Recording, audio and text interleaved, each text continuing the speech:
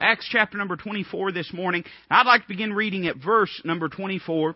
We're jumping right in the middle of a story, but I want to do that because I just want to provide a special emphasis on three men found in the book of Acts. In verse number 24, the Word of God says, "And after certain days, when Felix came with his wife Drusilla, which was a Jewess, he sent for Paul and heard him concerning the faith in Christ.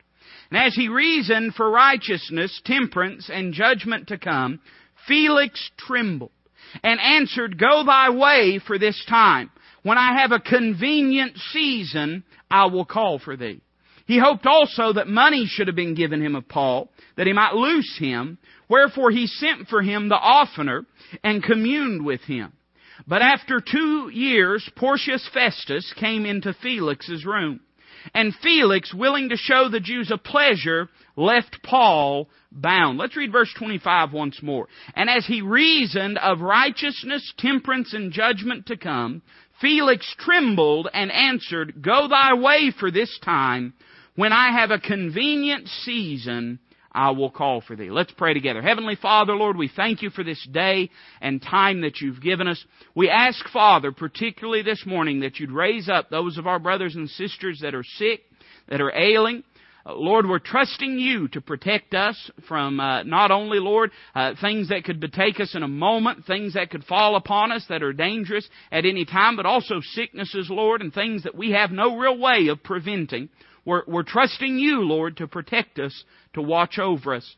I pray, Lord, that this morning the truth of your word would penetrate the hearts of those that are here, mine own included, mine own first and foremost. And Lord, that we would do with this truth what you would have us to do, that we'd embrace it, that we'd apply it, Lord, that we'd find ourselves closer to you for it. Lord, we love you. If there's any amongst us that are lost and undone, show them their need of Calvary this morning. Pray that they'd be saved before it's everlasting too late. We ask all this in Christ's name. Amen. As we enter the latter portion of the book of Acts, Paul has been arrested. He's waiting trial. Most of us that are students of our Bible, we know how the story will end. We know that Paul will be sent to Rome. We know that on the way there'll be a shipwreck. We know that he will eventually find his way and be in prison. We know the end of the story. But as I've read through these chapters time and time again, the Lord laid something on my heart that I believe will be a help to us this morning if we examine. In the midst of Paul's journey, Paul comes face to face with 3 different officials that were ruling at that time. We've read about the first one, a man by the name of Felix. The next one is mentioned in the passages we've read by the name of Festus. And then in chapter number 26, he's going to have an altercation with a man by the name of Agrippa. The thing that fascinates me is that in all 3 of these men, we have men that are faced with truth. When you talk about truth, you're talking about a valuable thing. We live in a world of deception and a world of personal perception. When you talk to people about how they view things or what things are, oftentimes you'll hear people say things like this, "Well, the way I see it is this." Well, I can know the way that you see it, and you can know the way that I see it. But just because we know how each other sees it, that doesn't mean that we know it how it really is. You see, truth is that baseline, that absolute. Truth is the measure by which all of reality is reckoned and based upon. In fact, truth is so important. Truth is so foundational. The fact that there is reality to the things that we say, it's so important that Christ said this about Himself. He said, "I am the way, the truth, and the life." Just as we have so great a need of Christ in our lives, let us not mistake that we have so great a need of dealing with truth in the right way. In this day that we live in, truth has also become sort of a buzzword, and it's treated as though it's a commodity. Whenever election time comes around, and it feels like it's always coming around, doesn't it? You'll hear people use the word truth a lot. Politicians will say, "The other man, he won't speak truth to you, but I'll speak truth to you." And it appears as though that kind of rhetoric seems to win elections because there's been lots of men elected on the basis and premise that they're going to be truthful with you. And yet we find that when they get into office, more often than not, truth is the farthest thing from their mind. But we're so hungry to experience truth in our lives that come the next 2 years or come the next 4 years or come the next 8 years, sure enough, we'll believe that lie once again, won't we? Truth is something that everybody claims to be seeking. And yet we find that truth is something very few people are truly welcoming of. Everybody experiences truth in a different way. There's lots of people that say they want the truth, say they want to know it. And especially, as a pastor, and not just a pastor, but a pastor of an independent Baptist church. I mean, we're fundamentalists, so to speak. We believe the Word of God to be absolutely inerrant and infallible. The very premise of our meeting here today is to discuss truth. When you came here today, I hope you didn't come expecting to hear a lie, amen, except maybe one in the bulletin or something. You came because you wanted to hear truth. Now here's a question that I have for you this morning. I told you it's going to be a simple message. Here's the basic, simple question that we're going to examine. What will you do with truth when faced with it? What will you do with truth when you're faced with it? We have 3 men in the book of Acts. All 3 of them were faced with truth. All 3 of them responded in different ways. And we find that of all 3 of these men, Scripture leads us to believe that all 3 of these men walked away from truth and rejected the Lord Jesus Christ. I want you to notice first off a man by the name of Felix that's presented to us in our passage. He's got some kind of Greek name, Antiochus Felix or something of the sort. He was the procurator of this region, of this area. He wasn't a king, but he was an important man.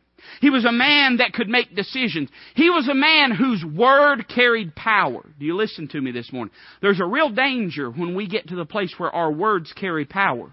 Because oftentimes our words are not truthful, and it deceives us into thinking that anything that gains power is truthful. Listen, this world is run by a lot of men that don't even know the definition of the word truth, and yet they've gained power through the lies and the deception. This man knew how valuable words could be. And he meets this man by the name of Paul. The Jews want Paul to be put to death. They're lobbying for the Apostle Paul to have his head taken off. They've chased him. They've tracked him down. They've got him in chains now. They want to see him dead. And now this man Felix thinks he's about to make a decision about truth and judgment. He believes it's in his hands to determine what the truth is. That's very much like this world that we live in today.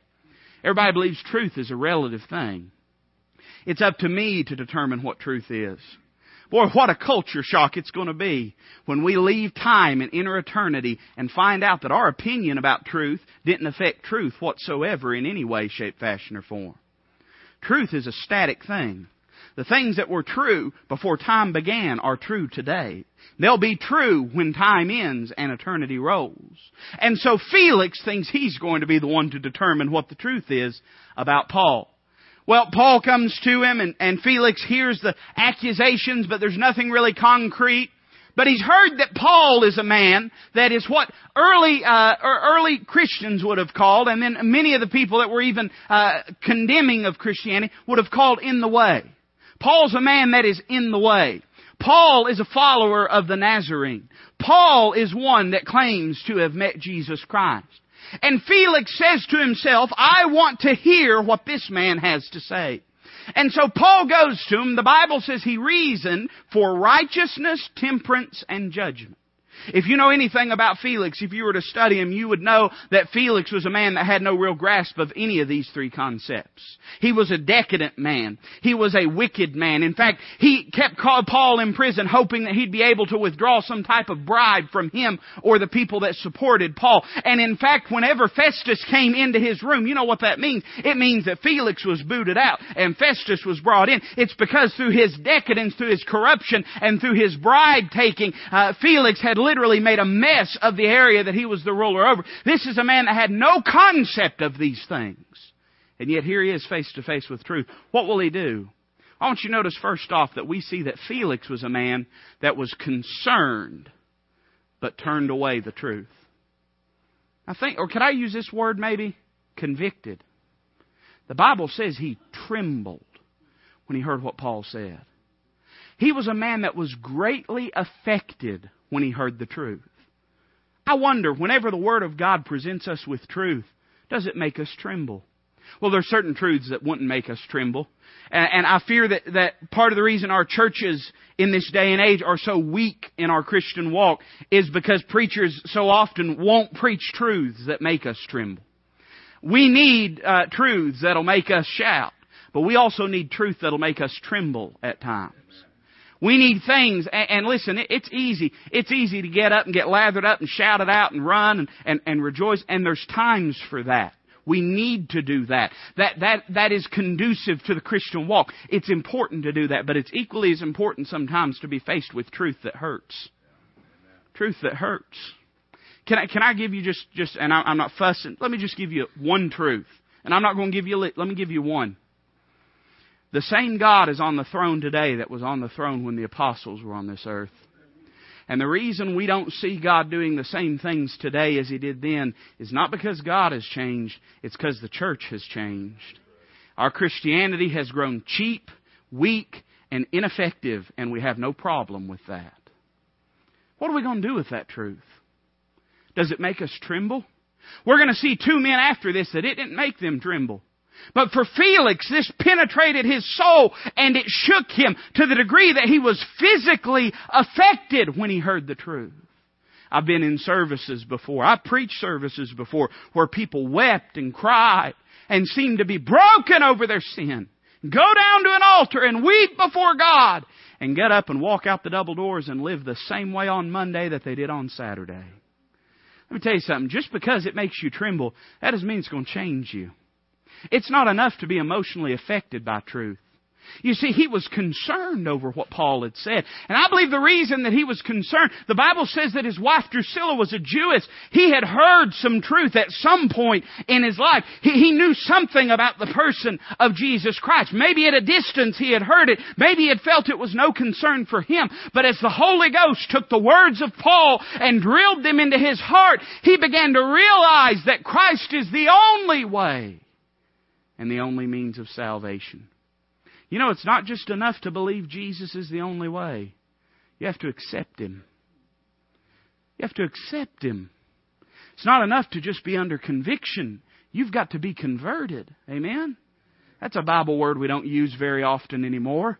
Converted.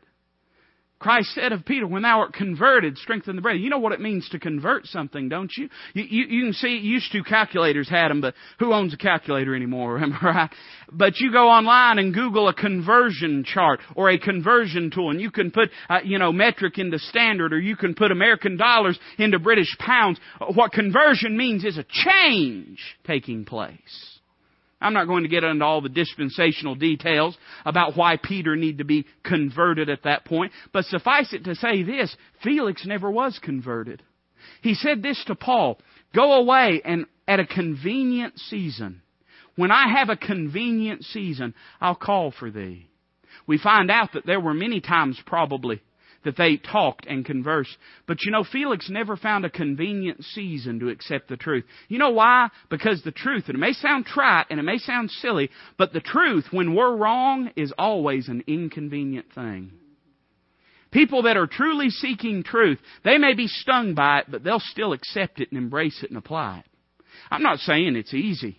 I'm not saying it doesn't hurt when the verdict comes in, when the sentence is passed, and when God says that you have been weighed in the balances and found wanting. And brother, there's been times in my life when I've had to be honest with the Lord, and He's always honest with me. And He said, Toby, you have been tried in the balances and found wanting. There's areas of your life where you're not giving me what you ought to give me. There's things in your life that you're doing that you ought not be doing, and there's things I expect of you to do that you're not doing.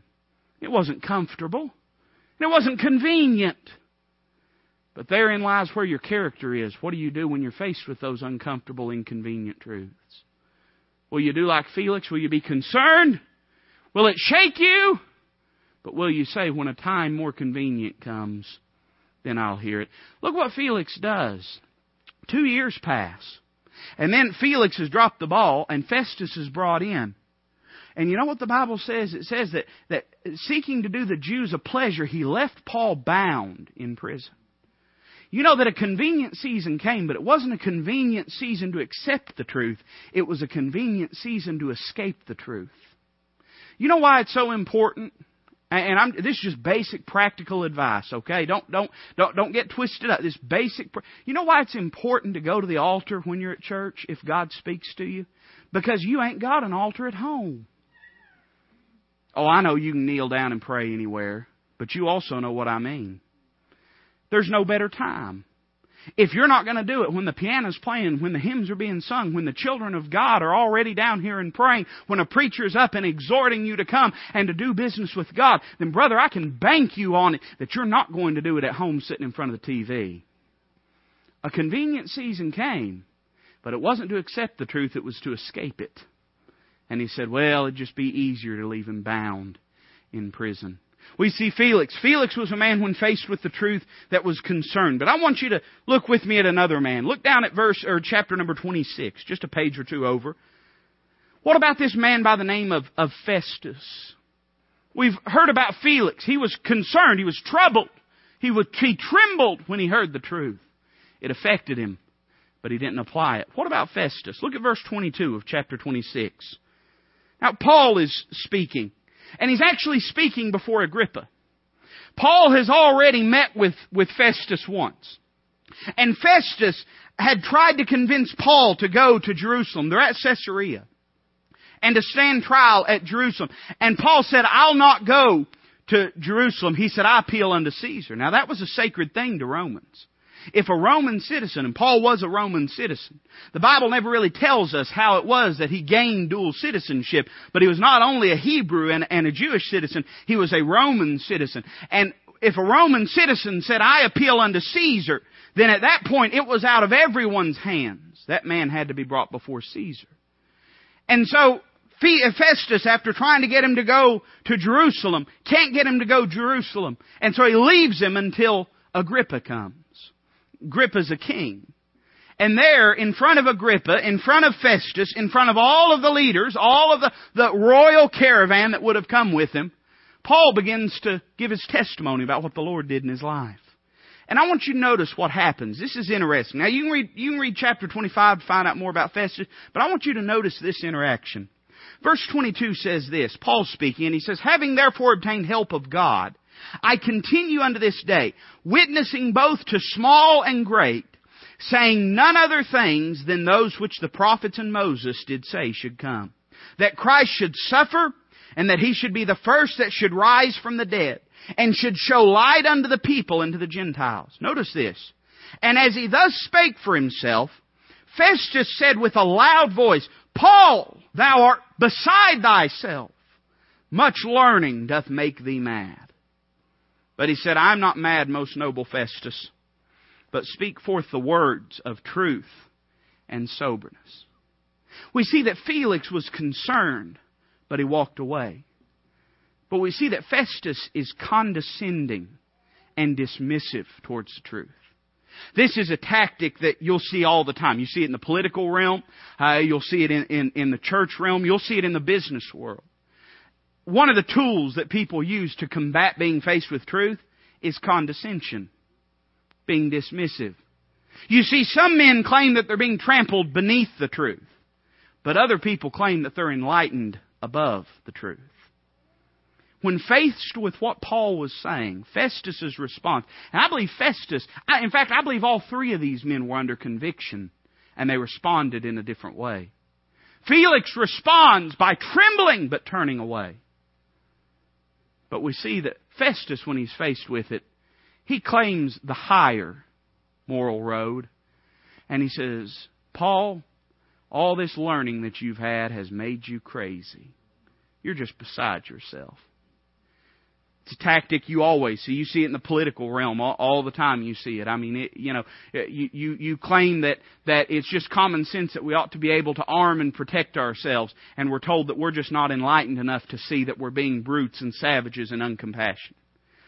The political realm, you say that it's just not economically and fiscally feasible for us to be Santa Claus to the entire world, right? And we're told that we just lack compassion and we lack vision. You see, that's a tactic to dismiss the truth. And you know where it comes in the religious world? Now listen now.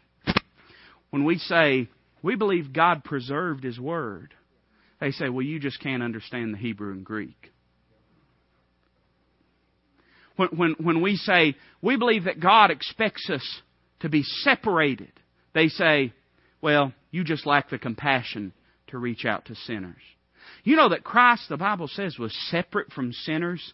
And yet it also says He received sinful men. How about that? It looks like there's a biblical means of being both separate according to our lifestyle and our actions, but also being compassionate and receptive concerning reaching sinners. You know that the Savior's our example in everything. I believe that if He could be separate from sinners, but He could also receive sinful men, I believe that He'll enable us to be separate from sinners, but also to receive sinful men. But when we preach that, we're told, well, you just lack the compassion. You're closed-minded. You're narrow-minded. You're a little clique of people, and you're trying to push the unwanted folks out of church. That's a tactic to avoid truth. And you know what people often do when the preacher gets up and preaches, and there's a truth that hits them just right here? You know what they say? They say, well, that's for somebody else, but that's not for me. Can I give you just a word of truth here? Did you know that God knew you'd be here this morning? God knew everybody that was going to be sick. I know it's hard to believe. He knew everybody. He knew the folks that was going to be sick. He knew the folks that was going to lay out. He knew the folks that would be out of town. He knew the folks that just choose not to come. God knew exactly who was going to be here today. When a preacher preaches to those that ain't here, he's wasting his time because God's given him a message for those that are here. Right? So if God's giving you a truth this morning, if God's stirring your heart this morning, it's not for somebody that ain't here. It's for you. But one of the tactics that the flesh tries to use is to be dismissive. To say, that's crazy. That's foolish. You know that a lot of times, oh boy, I'm going to get in trouble for this. You know that the path to backsliddenness is paved with self-righteousness? You know that's how a man gets backslid? By saying, he ain't preaching to me. You know, if you treat every sermon by saying, he ain't preaching to me, you're not getting no preaching. Getting preaching ain't just a matter of sitting under the sound of a preacher's voice. It's a matter of seeing it as a message from God applied to your heart and to your life. And when we get into this trap of saying, well, that's not for me. Well, that's for somebody else. Well, he don't know what I'm going through. Oh, neighbor, I don't know what you're going through. But it's a good thing I didn't order this sermon. God ordered it because He knows exactly what you're going through. If you don't think this thing's about God speaking to you, what do you come here for? Am I right? It's about the Lord speaking to our hearts. And oftentimes the way that we get around it is just by being condescending. Well, hey, listen, I'm not just... Sometimes I get the idea that you get it in your head when I'm preaching this that I'm just talking about you and then talking about me. I'm talking about all of us. I mean, I listen to preaching all the time. And I find myself getting into this thing of saying, well, I'm not sure he knows what he's talking about. Well, or how about this one? You know that you can't pick apart a sermon and get help from it at the same time? Well, I had to learn that the hard way. Because I'm a preacher. I mean, listen, when a preacher starts preaching, I start thinking of sermon outlines. That's the way preachers are geared. And do you know that you can't criticize and be convicted by it at the same time? There may be times when the preacher don't say everything the way that you think it ought to be said. There may be times when you don't even appreciate the attitude with which he says it. But that's where we have to decide whether we're here listening to a man or whether we're here to listen to God. He was condescending, dismissive. That's for somebody else. Paul, you're mad. Paul, you're crazy. Or how about this? Well, that's the way he sees it. That's really what Festus was saying, wasn't it? He sees it different than I see it. Paul, much learning doth make thee mad. Thou art beside thyself. Paul, you're out of your head. I don't see it the way that you see it.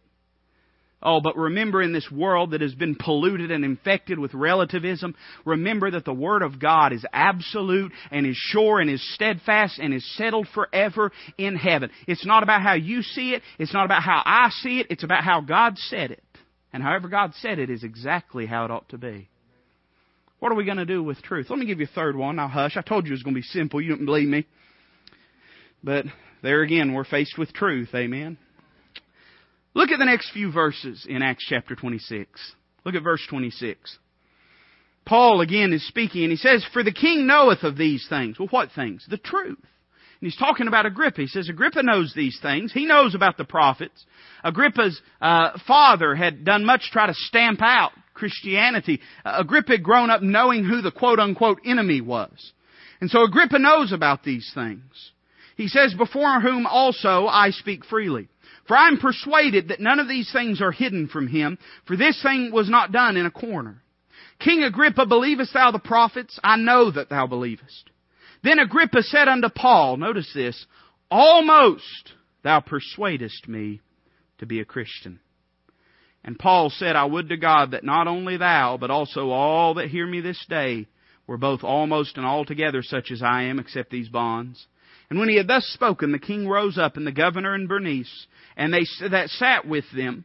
And when they were gone aside, they talked between themselves, saying, This man doeth nothing worthy of death or of bonds. Then said Agrippa unto Festus, This man might have been set at liberty if he had not appealed unto Caesar. Look back at what he says in verse 28. Then Agrippa said unto Paul, Almost thou persuadest me to be a Christian. We see one man, and he's concerned with the truth, but he just walks away. He trembles, but he turns away. Then we see another man, and he's condescending towards the truth, and he dismisses it. But then we see a third man, and he's congenial to the truth, but he ignores it. I'd say it went about as well as you could expect it to go with King Agrippa, except for him getting saved. I mean, Agrippa's a man that had the authority and power to take a man's head off. And Paul stands before him and addresses him. You notice the way Paul says it.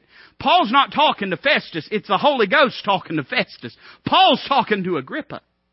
And he's saying, Agrippa, you know these things. Agrippa, do you believe these things? I know you believe these things, Agrippa. I know that you believe them.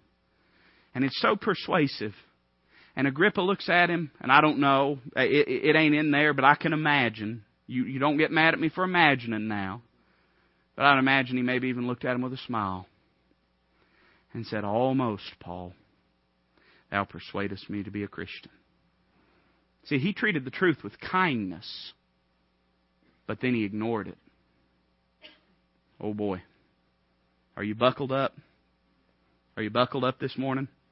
Everybody buckled up? Got the shoulder across too? It's about to get bumpy. I have people tell me every week, boy, it was a good sermon, preacher. People that go out and completely dismiss and ignore what's been preached. Listen, I wouldn't tell you the truth if I didn't love you. It's no better to be kind towards the truth and ignore it than it is to be condescending towards it and be dismissive.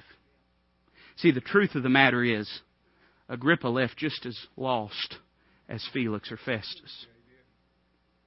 I understand there is this politeness that we have to have in society. I'm aware of that. I'm aware we can't always say what we think. You ever had someone show you a baby so ugly that you almost fell to the ground? But you didn't tell them that baby was ugly. You said, oh, look at him. He's unique. I know how it is. I'm aware. I'm aware of this politeness that we have. But don't let that politeness bury your Christian life either. I do my best as a pastor to never preach at anybody, just to preach to them. But don't think for 1 minute that God doesn't give these sermons for a reason and a purpose. And you, friend, might just be the one that this sermon's for. Don't let that kindness paralyze your Christian walk. Don't be an almost sort of Christian when it comes to the truth. Don't be if you're hearing lost, don't be almost saved. Because to be almost saved is to be altogether lost. Hell's full of people that were almost saved. You need to be altogether, as Paul said. Altogether. And you can treat it with kindness. Oh, preacher, it's a good message. Or maybe you've got a friend. Imagine what would have happened if David had done that. You know, when you look through the Word of God, there are tense moments found. I mean, moments that are just tense. You remember when Abraham was walking up the hill with Isaac? And all of a sudden, Isaac gets clued in somehow. Because he looks around, he sees the wood, and he sees the fire-making instruments, and he sees everything. He sees the knife, but he don't see no lamb. And he says, Father, where's the lamb? That must have been a tense moment, right? Like when you realize that your daddy's walking somewhere and he's got a belt on his waist and one in his hand. That's a tense moment. That's a tense moment. Don't you imagine, it must have been a tense moment when Nathan the prophet looked at David. And he told him this parable about a man that had flocks abounding. But instead he went and took the little ewe lamb of his neighbor, and that was all that man had. And he took it and he slew it.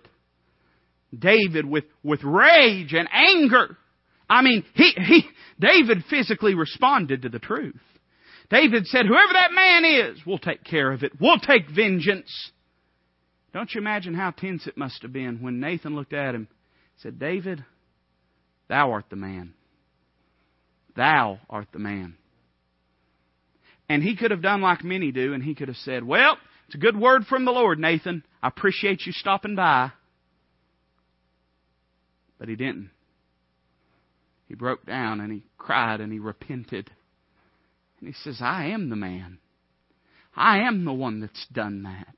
I am the one that's sinned. You don't believe me? Read Psalms 51 sometime. Broken and a contrite heart thou wilt not refuse. Said, I've sinned against thee and thee alone. He's broken over his sin, but he's also repentant over his sin. He could have treated him with kindness, and God would have destroyed him. And you know what's happening in this day that we live in? God still does destroy folks physically. I believe He still does.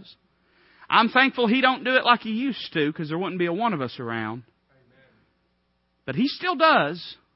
But more often than not, you know what it is? It's not that God's destroying us physically. It's that God's allowing us to be destroyed spiritually. You want your family to survive, you're going to have to get honest about truth. You're going to have to start dealing with truth in reality. You want your marriage to survive, you're going to have to start dealing with truth in reality. You want your kids to go right, you're going to have to start dealing with truth in reality. The kindness isn't getting it done. We have to be honest. We have to say, Lord, that's me you're talking to. Not anyone else. That's me you're talking to. Oh, He was kind, wasn't He? He even went as far as to say this. When they got him private, he said, if this man hadn't appealed unto Caesar, he would have been free. You know what Agrippa was saying? Agrippa was saying, if he hadn't appealed to Caesar, I would let him go. I believe Paul is telling the truth. And yet still he said, almost. Almost.